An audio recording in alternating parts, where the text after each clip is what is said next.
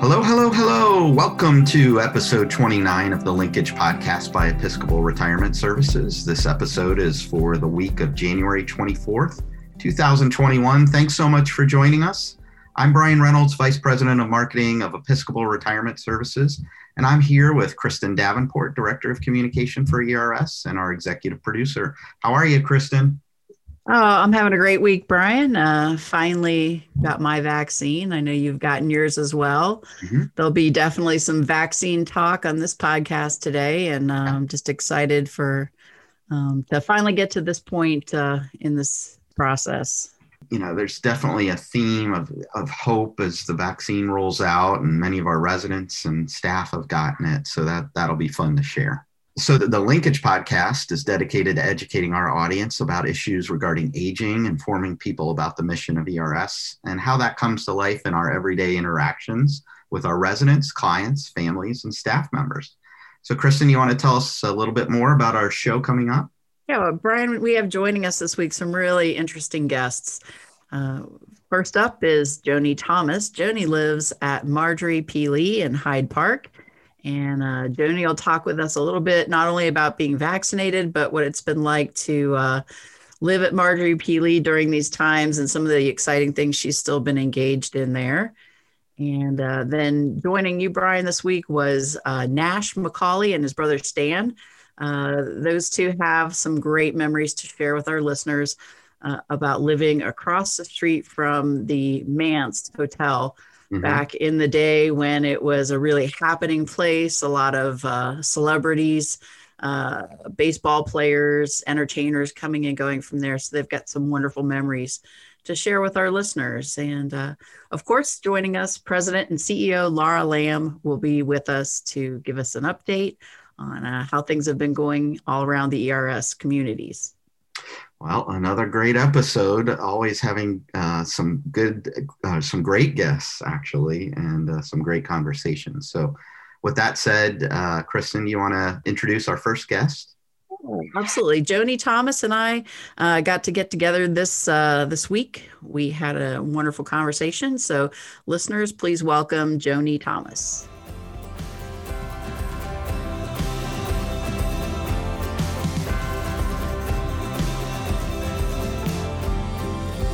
Welcome, Joni Thomas, to our podcast today. How's your week been so far? Pretty good. The sun's been out a lot. Yes. This has been a week of hot breakfasts, and we're very excited about scrambled eggs, bacon, and a pancake 3 times this week. It was so fun. Oh, that sounds great. Yeah, fantastic. Yeah. A good breakfast is a good way to kick off your day for sure. That's wonderful. Absolutely. Well, good. Yes. Well, hey, I was just looking forward to our conversation. I know we've not met in person, but I'm really glad to be talking with you today. I know there's some exciting things happening at Marjorie P. Lee right now. I know vaccines are underway, and I know you were able to get vaccinated. Why don't you just tell our listeners a little bit about, just your experience with that and your decision making going into deciding that you wanted to have the vaccine?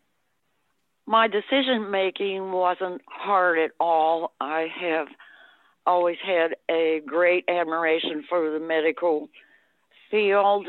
And, to me, this has been a very dramatic period of all the medical people that were working with the sick people and all the medical people working in laboratories trying to get this vaccine out as fast as they could. I hope there are a lot of stories about this because it's a wonderful period of people helping people. And so finally we get the vaccine. So I was very excited about that. It was like a party when we did it. Yeah. And we all had to sit there 15 minutes afterward. Right. I think to make sure that we were okay with the vaccine. So we all were talking about, isn't this fun? Isn't this exciting? It's just wonderful period.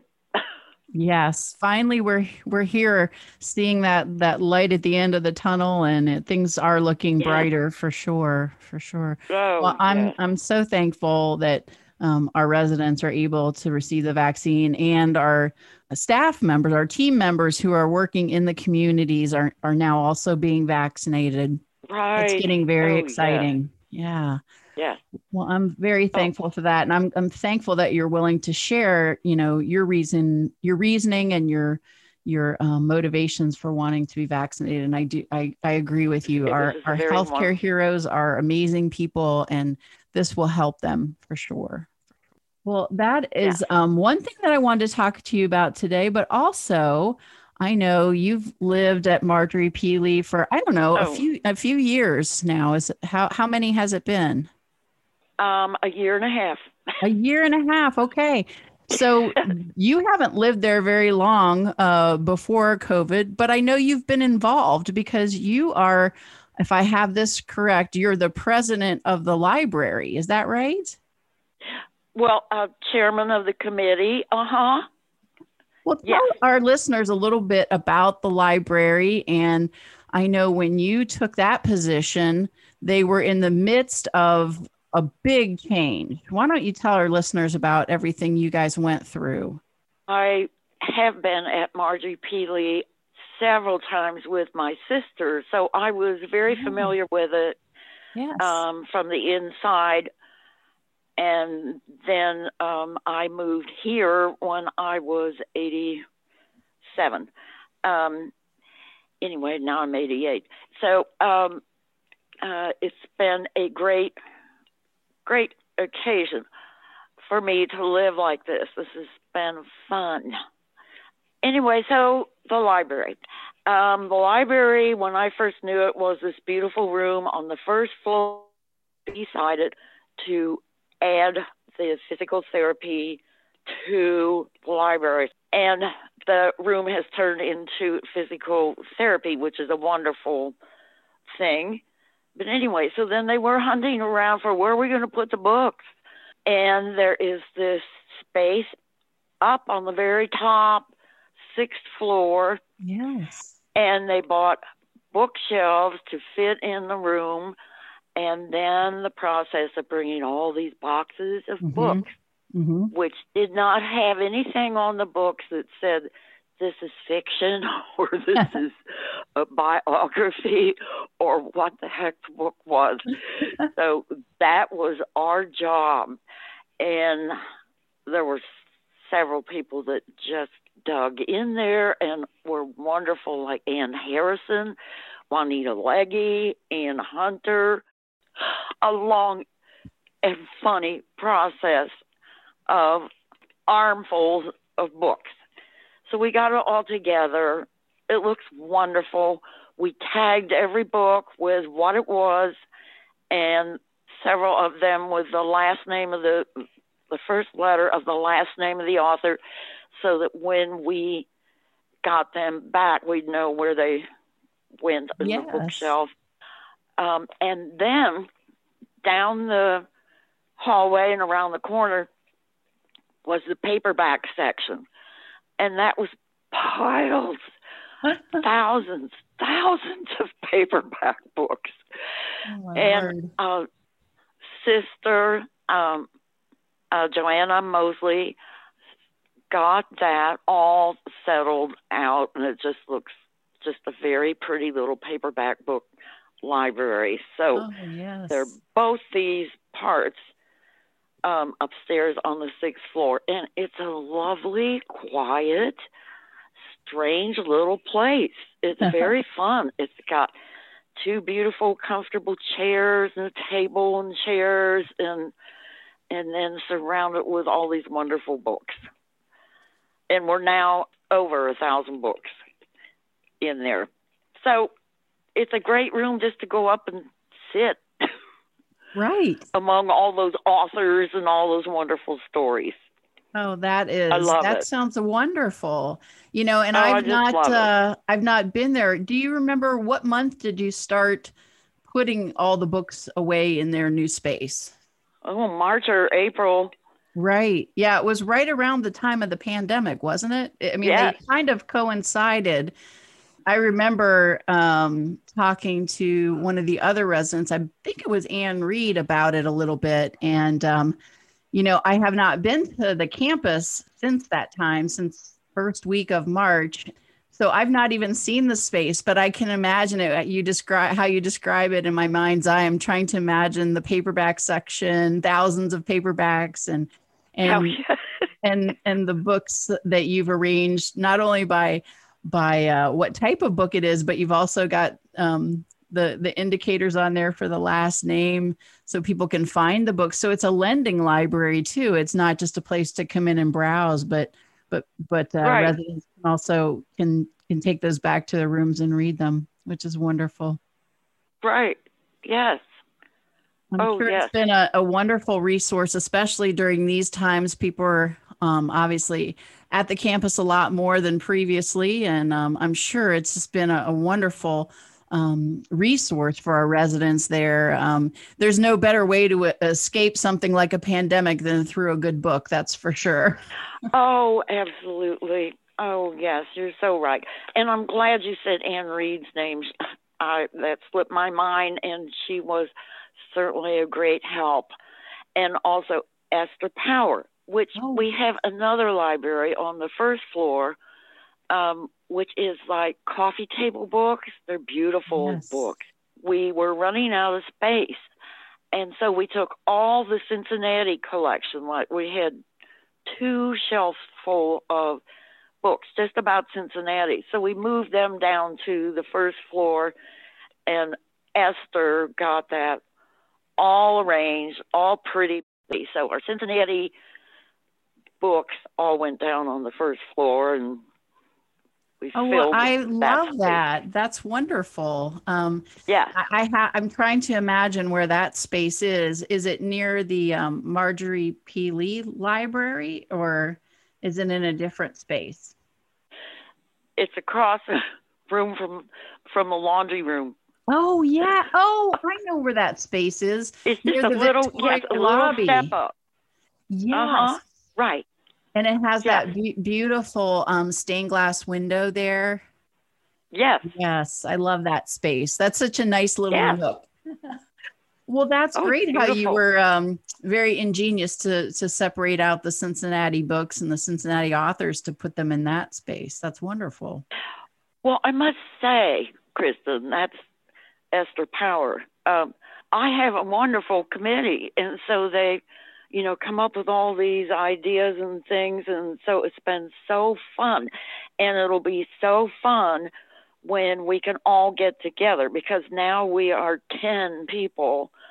And so we can't meet anywhere. And so I've been doing communications through our little cubby holes that we all have to get our mail in. And so that I can keep contact with people and things, and we have small groups doing projects here and there. But it'll be so nice when we can all be together and have a meeting and look at each other and see each other's whole face. Has everybody forgotten what a whole face looks like? I agree. And, that's one of those things I don't think we yet fully realize the, how grateful we will all be, and how we've taken each other a little bit for granted before this. And it's really going to remind us all, once we get back to that, once we get past this time, just, what a blessing it is to gather with friends or gather with acquaintances and share things like books and libraries and things like that. It's wonderful. Well, Joni, it's been a pleasure to talk with you today. I'm so thankful that you were available to speak with me today and to share with our listeners some of the wonderful things that are going on at Marjorie P. Lee with the library and the books there, because it's a wonderful way for our residents to stay active and engaged through reading. And it's really important. And I'm so thankful that you've donated your time to lead that effort. Oh my gosh, it was no problem at all since I had a lot of time. We all have had a lot of time on our hands. I wish you all the best with the second round of the vaccine coming up. And Yes.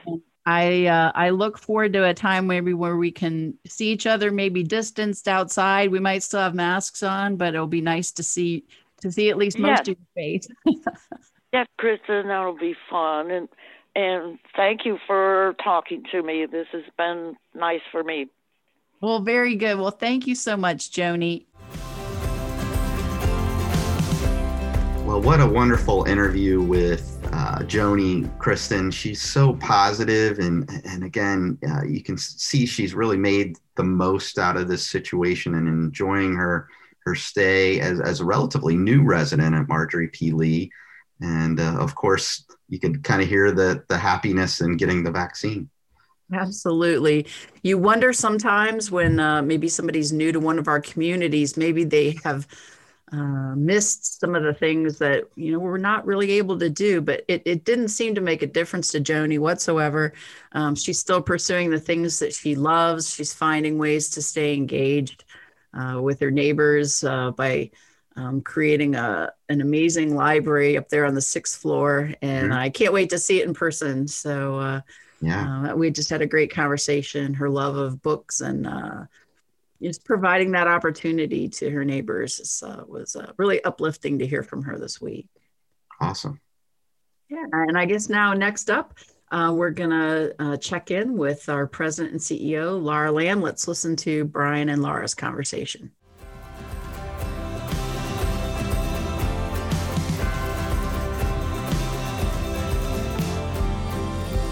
So we're back here again with President and CEO Laura Lamb. How are you, Laura? I'm doing good. How about you? Doing good. Can you believe it's the end of January 2021 already? Oh, Brian.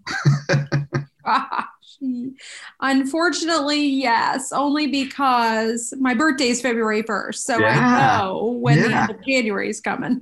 Happy early birthday. Oh, thank you very much. Sure. Well, it seems like just in a few weeks, a lot has happened, and a lot's been happening with the vaccine around ERS. And I was wondering if you could provide our listeners with an update on how those rollouts have been going at all our communities. Oh, I'd love to. Thank you for asking. I tell you, I could not be more pleased with the team, proud of the team at ECH and Marjorie Lee and Dupree House. Boy, they're an organized bunch of leaders. I just love it. So we, as I think we've partnered with Walgreens. Each nursing home across the country had to choose between Walgreens and CVS, and Walgreens has been nothing but helpful and supportive and professional with our clinics. And we've had 2 clinics. So let me back up.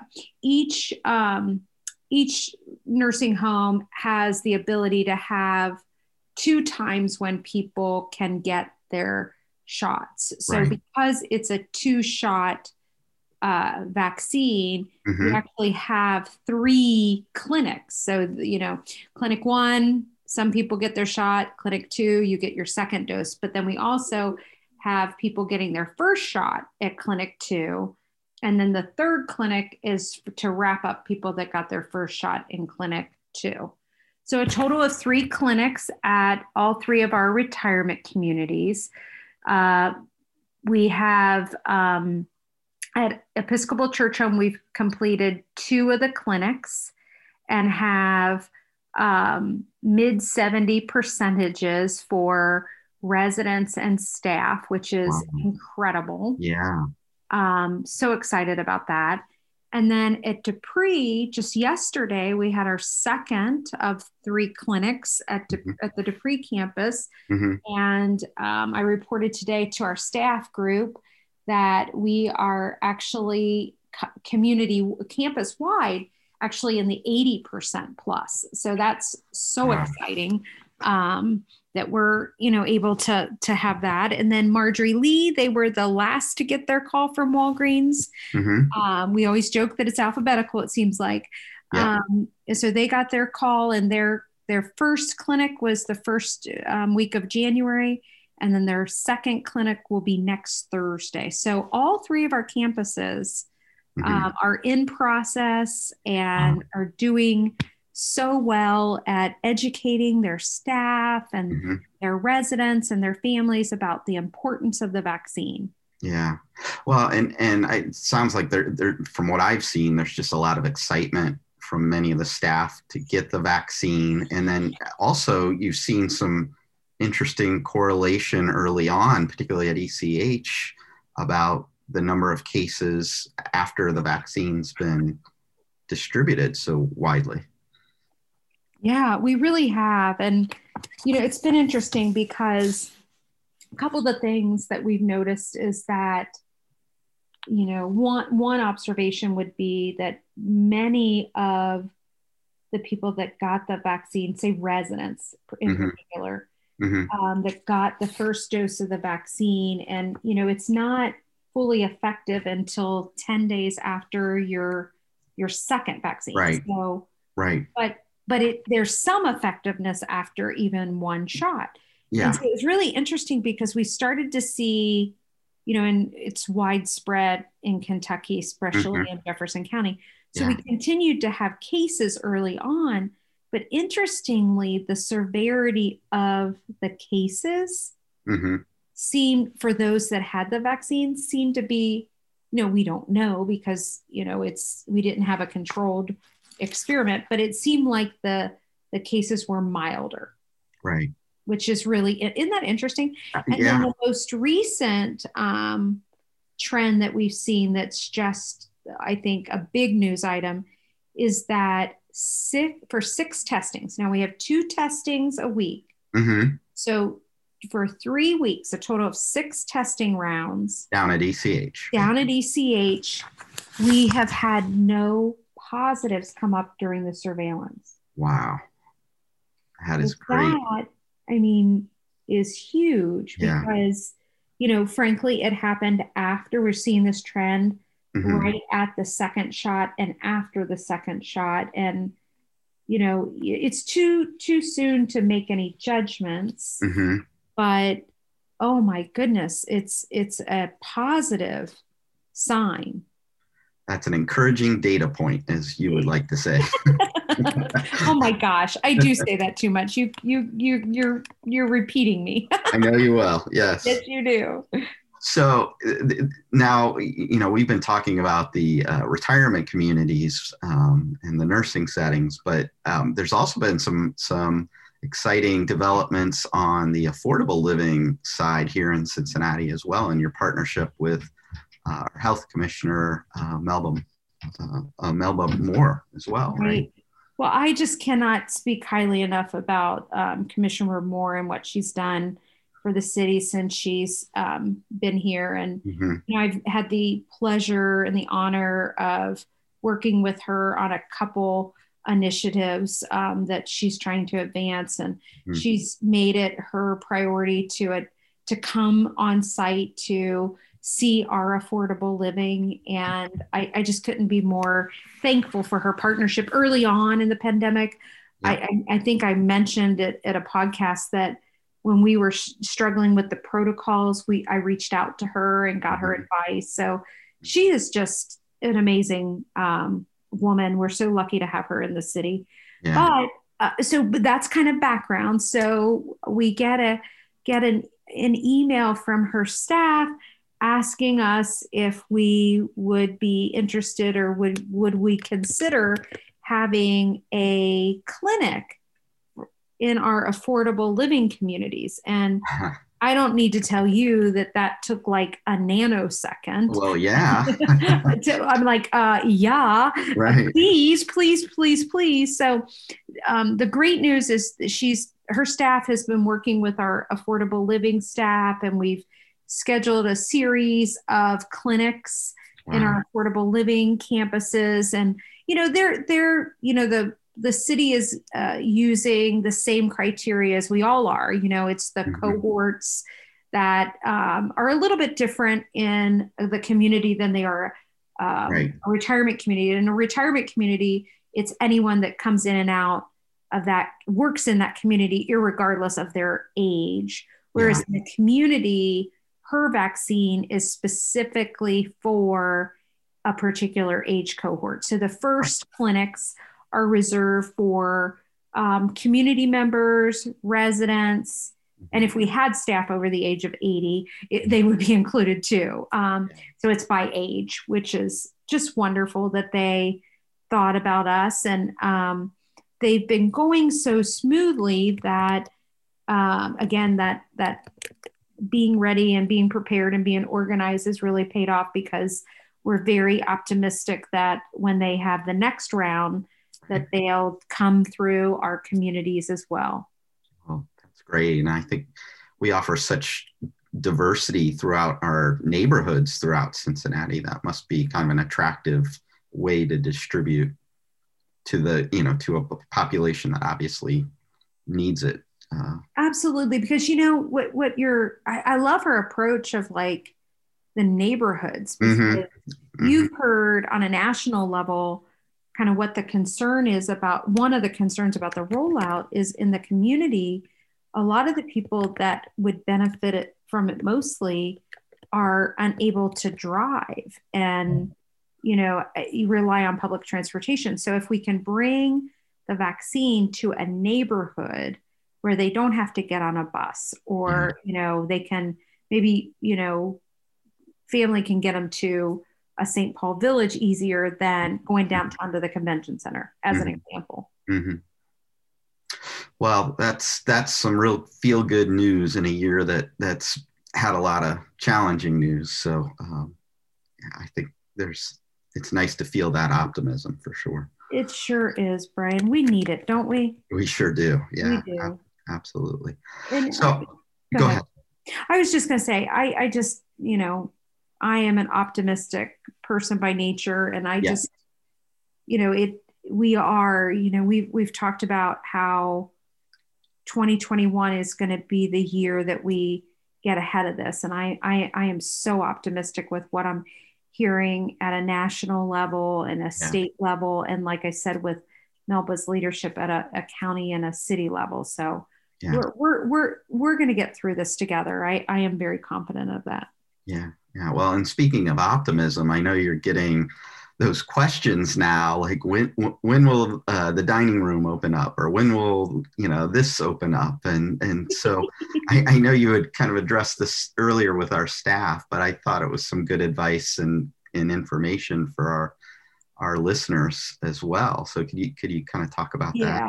Literally at the first vaccine clinic, like during the clinic, I got my first email from a daughter that desperately misses her mom, and the daughter's in healthcare, and her daughter was getting her vaccine. And it's like, now that we have the vaccine, I can see my mom tomorrow. Right.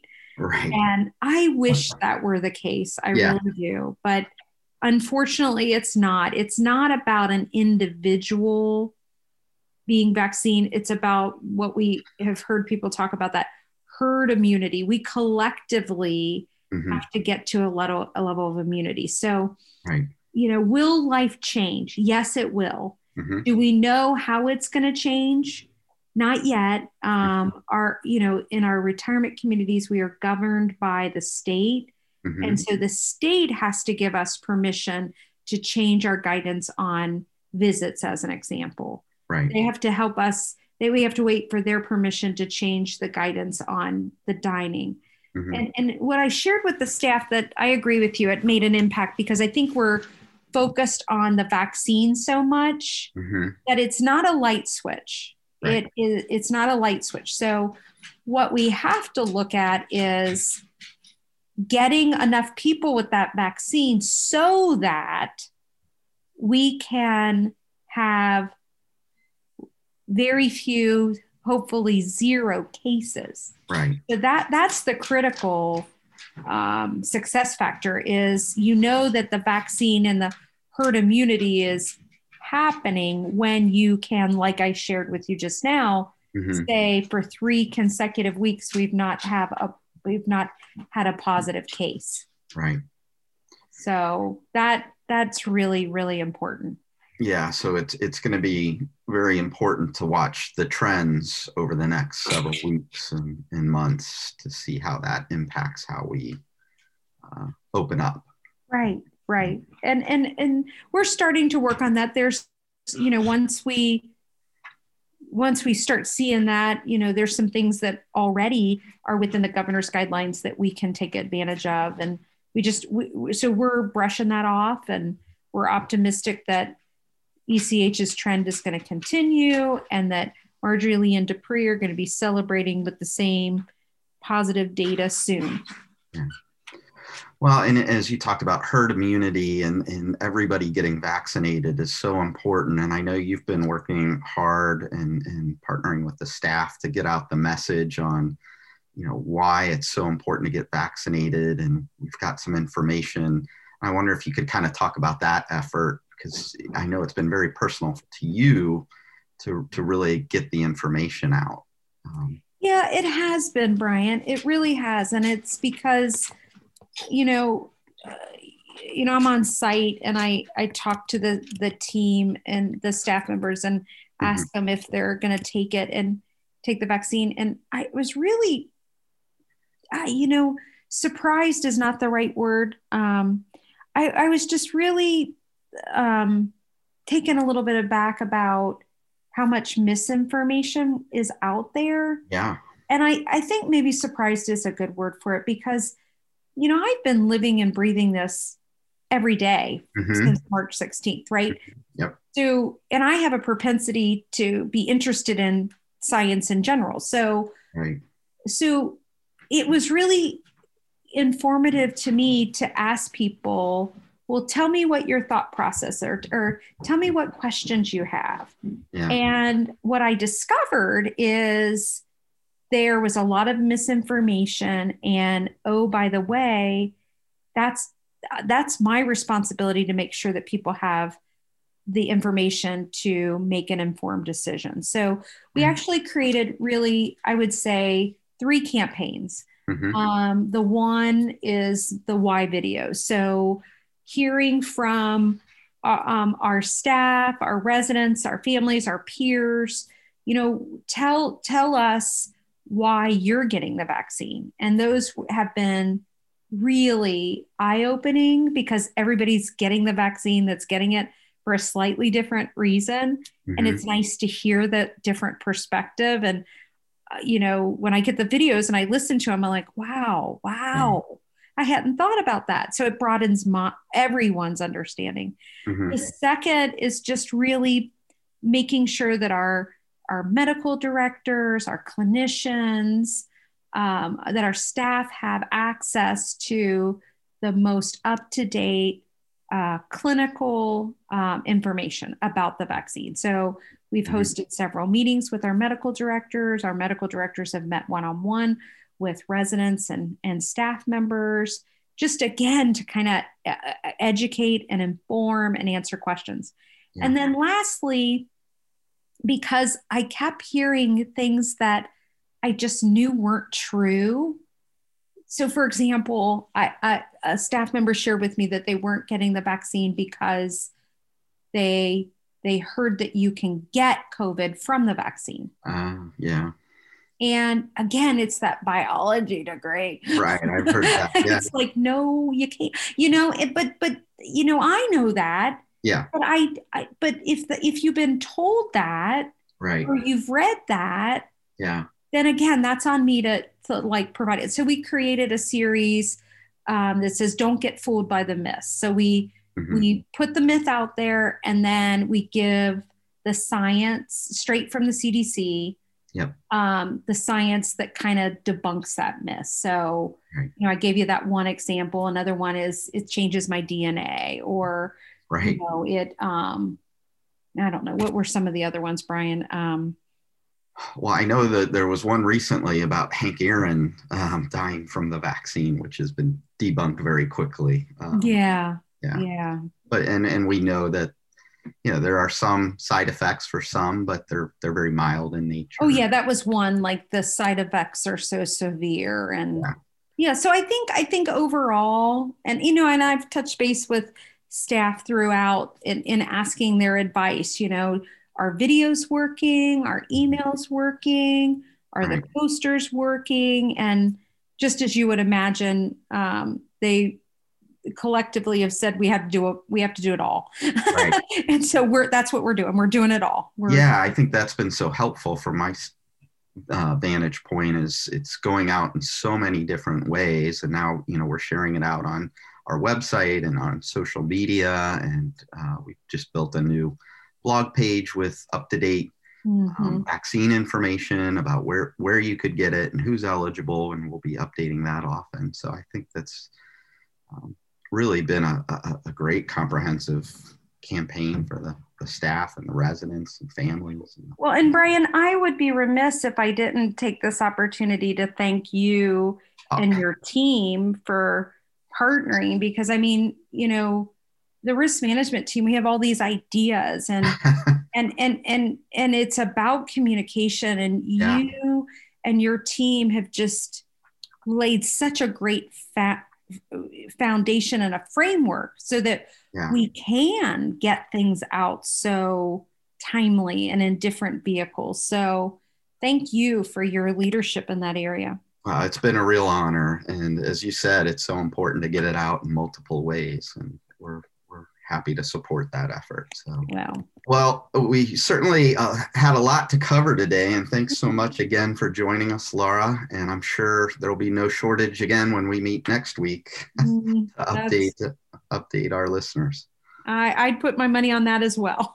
All right. Talk to you next week. Okay. Thanks, Brian.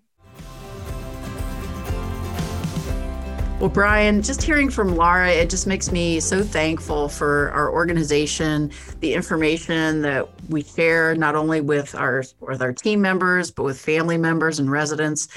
I just always feel so informed and fully aware of what's happening just with the latest with the vaccine and what safe practices are related to the pandemic.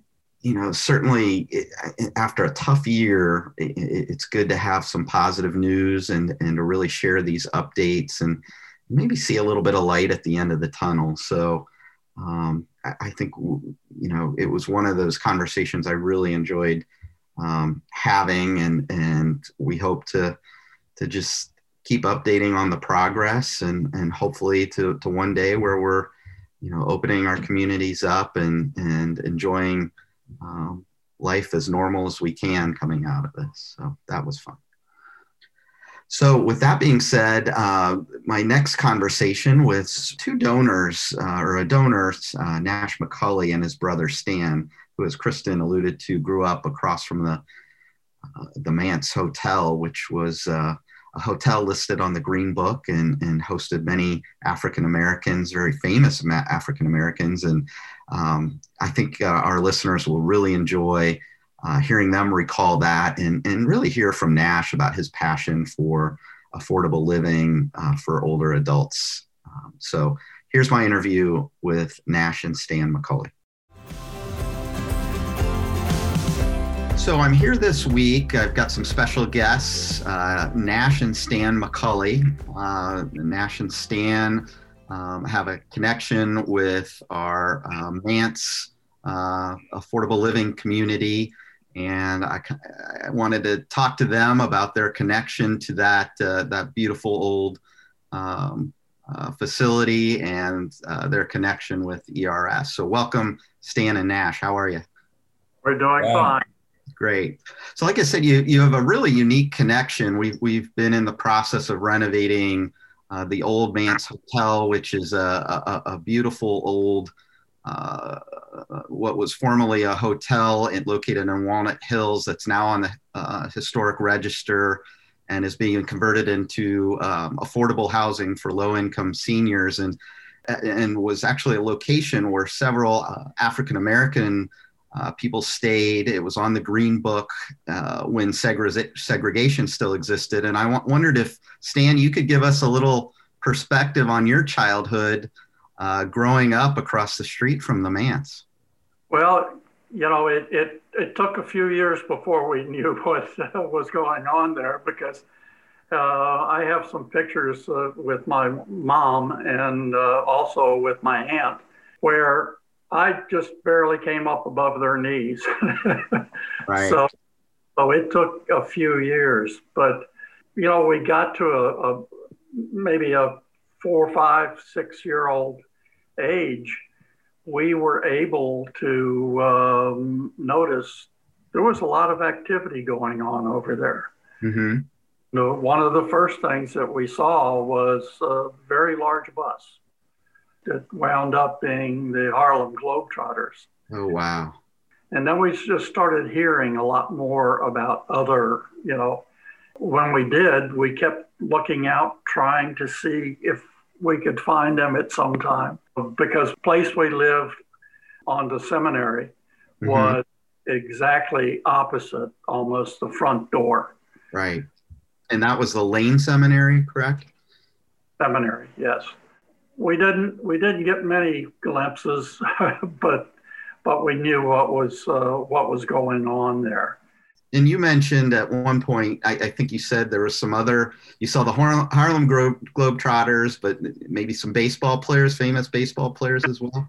We did one time see Frank Robinson outside. Wow. We got a quick glimpse because he was getting into a car. Yeah.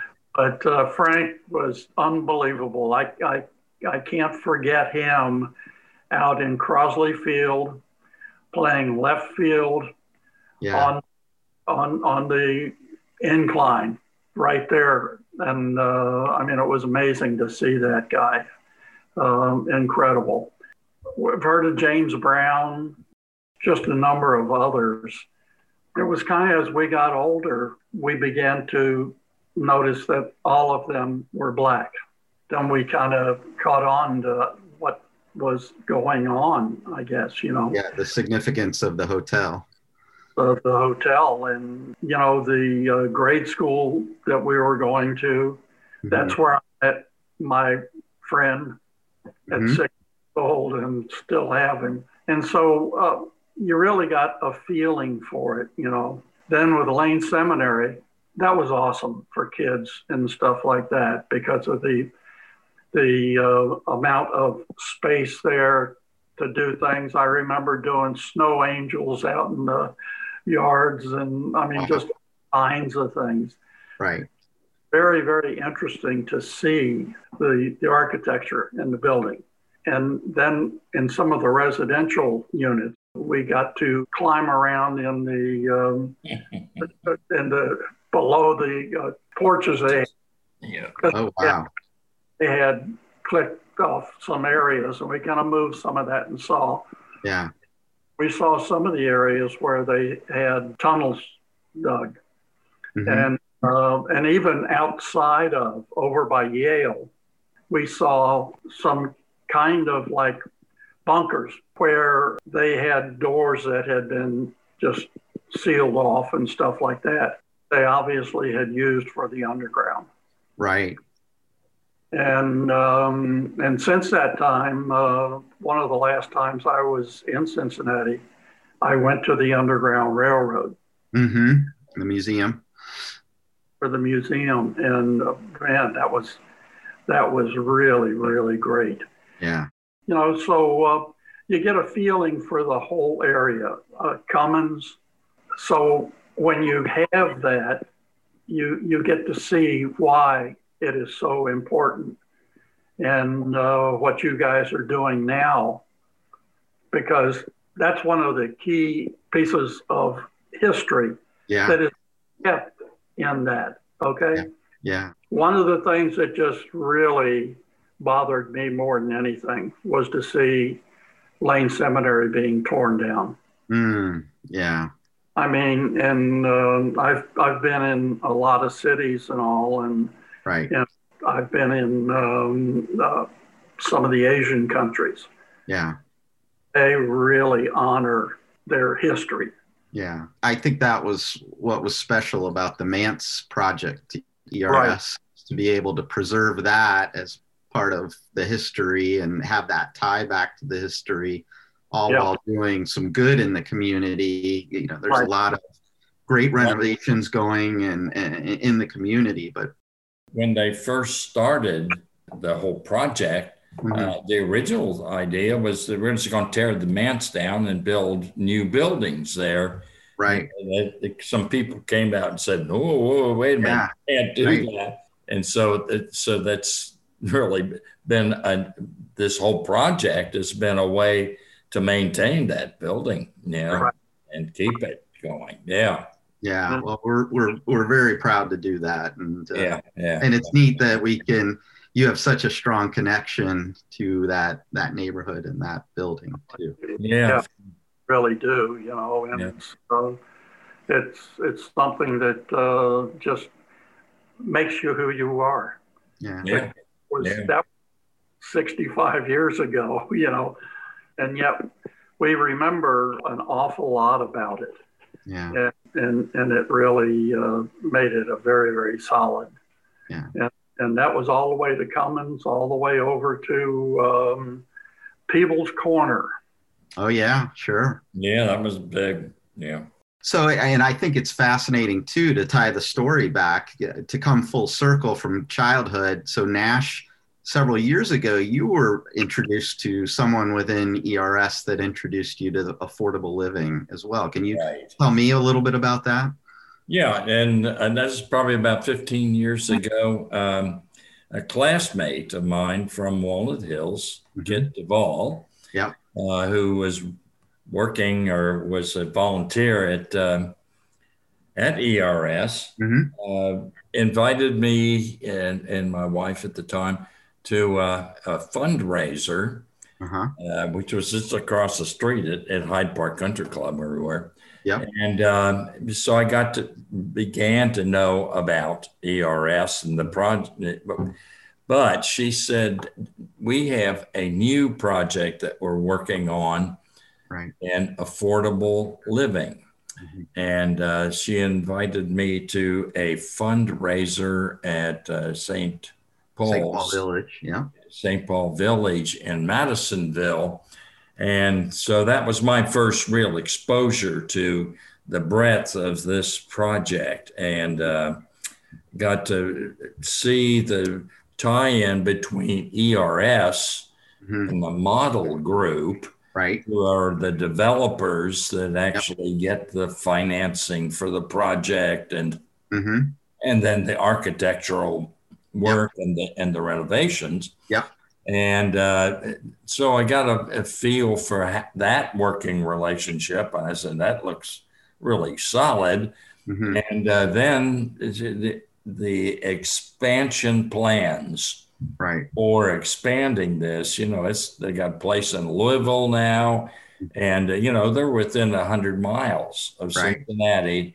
And we've got over 2,000 residents living in these affordable living things.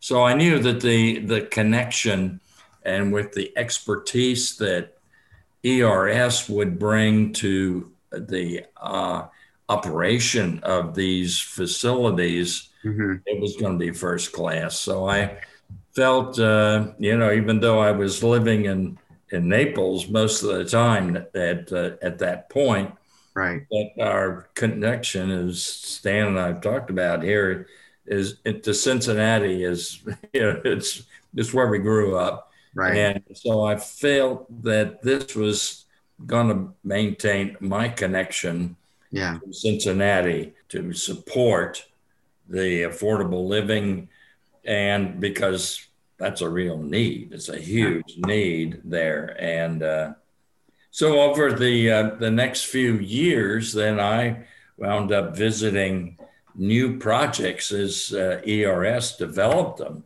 And they were popping up all the time, weren't they? They were popping up. So I started, I guess the first one I visited was the YMCA downtown on Central. And that's where I learned to play racquetball, actually. Is that right? Wow.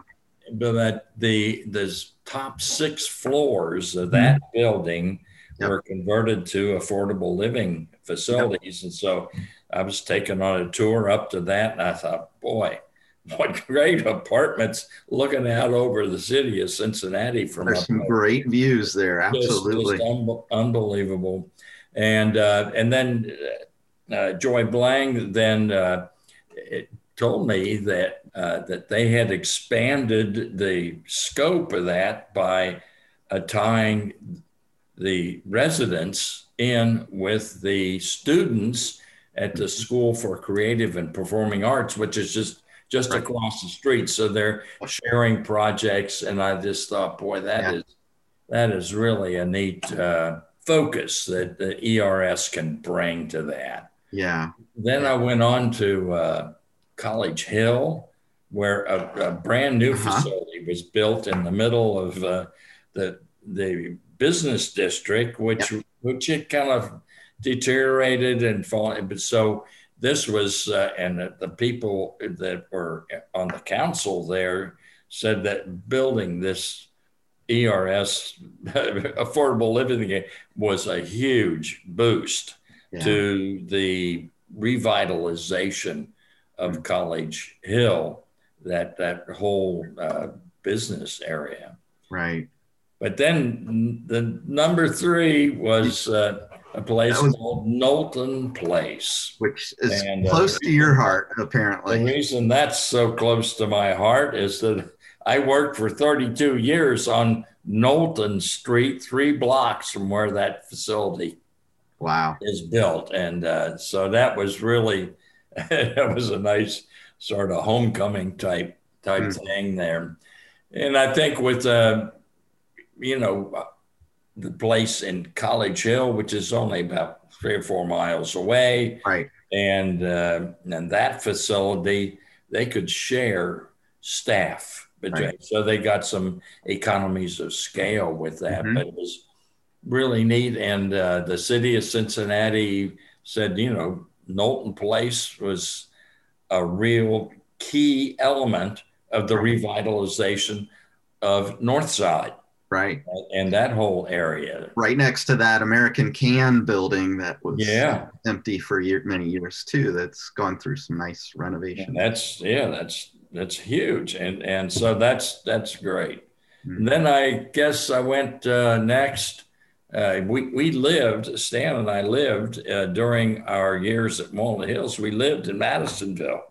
Wow. And so we got to know that Madisonville area and observed its slight decline. Yeah. But the ERS took me to Madison Villa. Correct. Yep. An apartment complex which had fallen pretty much into bad hands, I guess. And it was just not a very safe place to live. Mm-hmm. But ERS took that over. And I guess that was about 5 years ago. Yeah. And when we were there, when Diana and I were there in September, we got to see that it's almost finished, but it's a great place. And you meet some of the people that live there, and they just so appreciate and love. They think I would never in my old age get a chance to live in a place like this. So that was just great to see. And then of course the real place is what we've been talking about. Right. When Joy Blank told me about 3 years ago that ERS was going to undertake the rehabilitation of the manse and then creation of about 60 living units in that whole block area there. Yep. And that touched a soft spot in my heart there. And as Stan said, we enjoyed some really terrific childhood years living in the seminary and seeing the manse and the things going on there.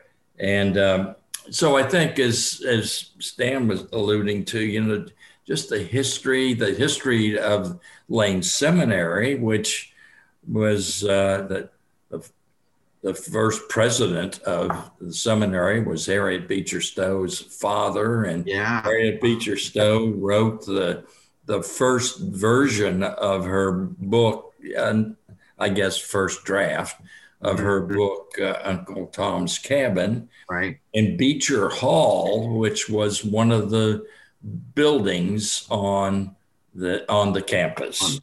On the seminary. And one of the fun things I took, Stan found a panorama picture of Lane Seminary taken from Gilbert Avenue, of the big administration and classroom building. Mm-hmm. And it included the library. And it included the library, the Dale Carnegie Library, which is where Stan found the picture. Wow. And so I made copies of that, and Stan and our brother out in California, myself, have. And when I finished that, I took a copy of that to Chris McConnell, who owned the Cadillac dealership that was built there. Yeah. And I gave it to him, and I said, Chris, I just want to give you this picture of a place where a lot of us at Lane Seminary used to play football in your showroom. And he got a kick out of that.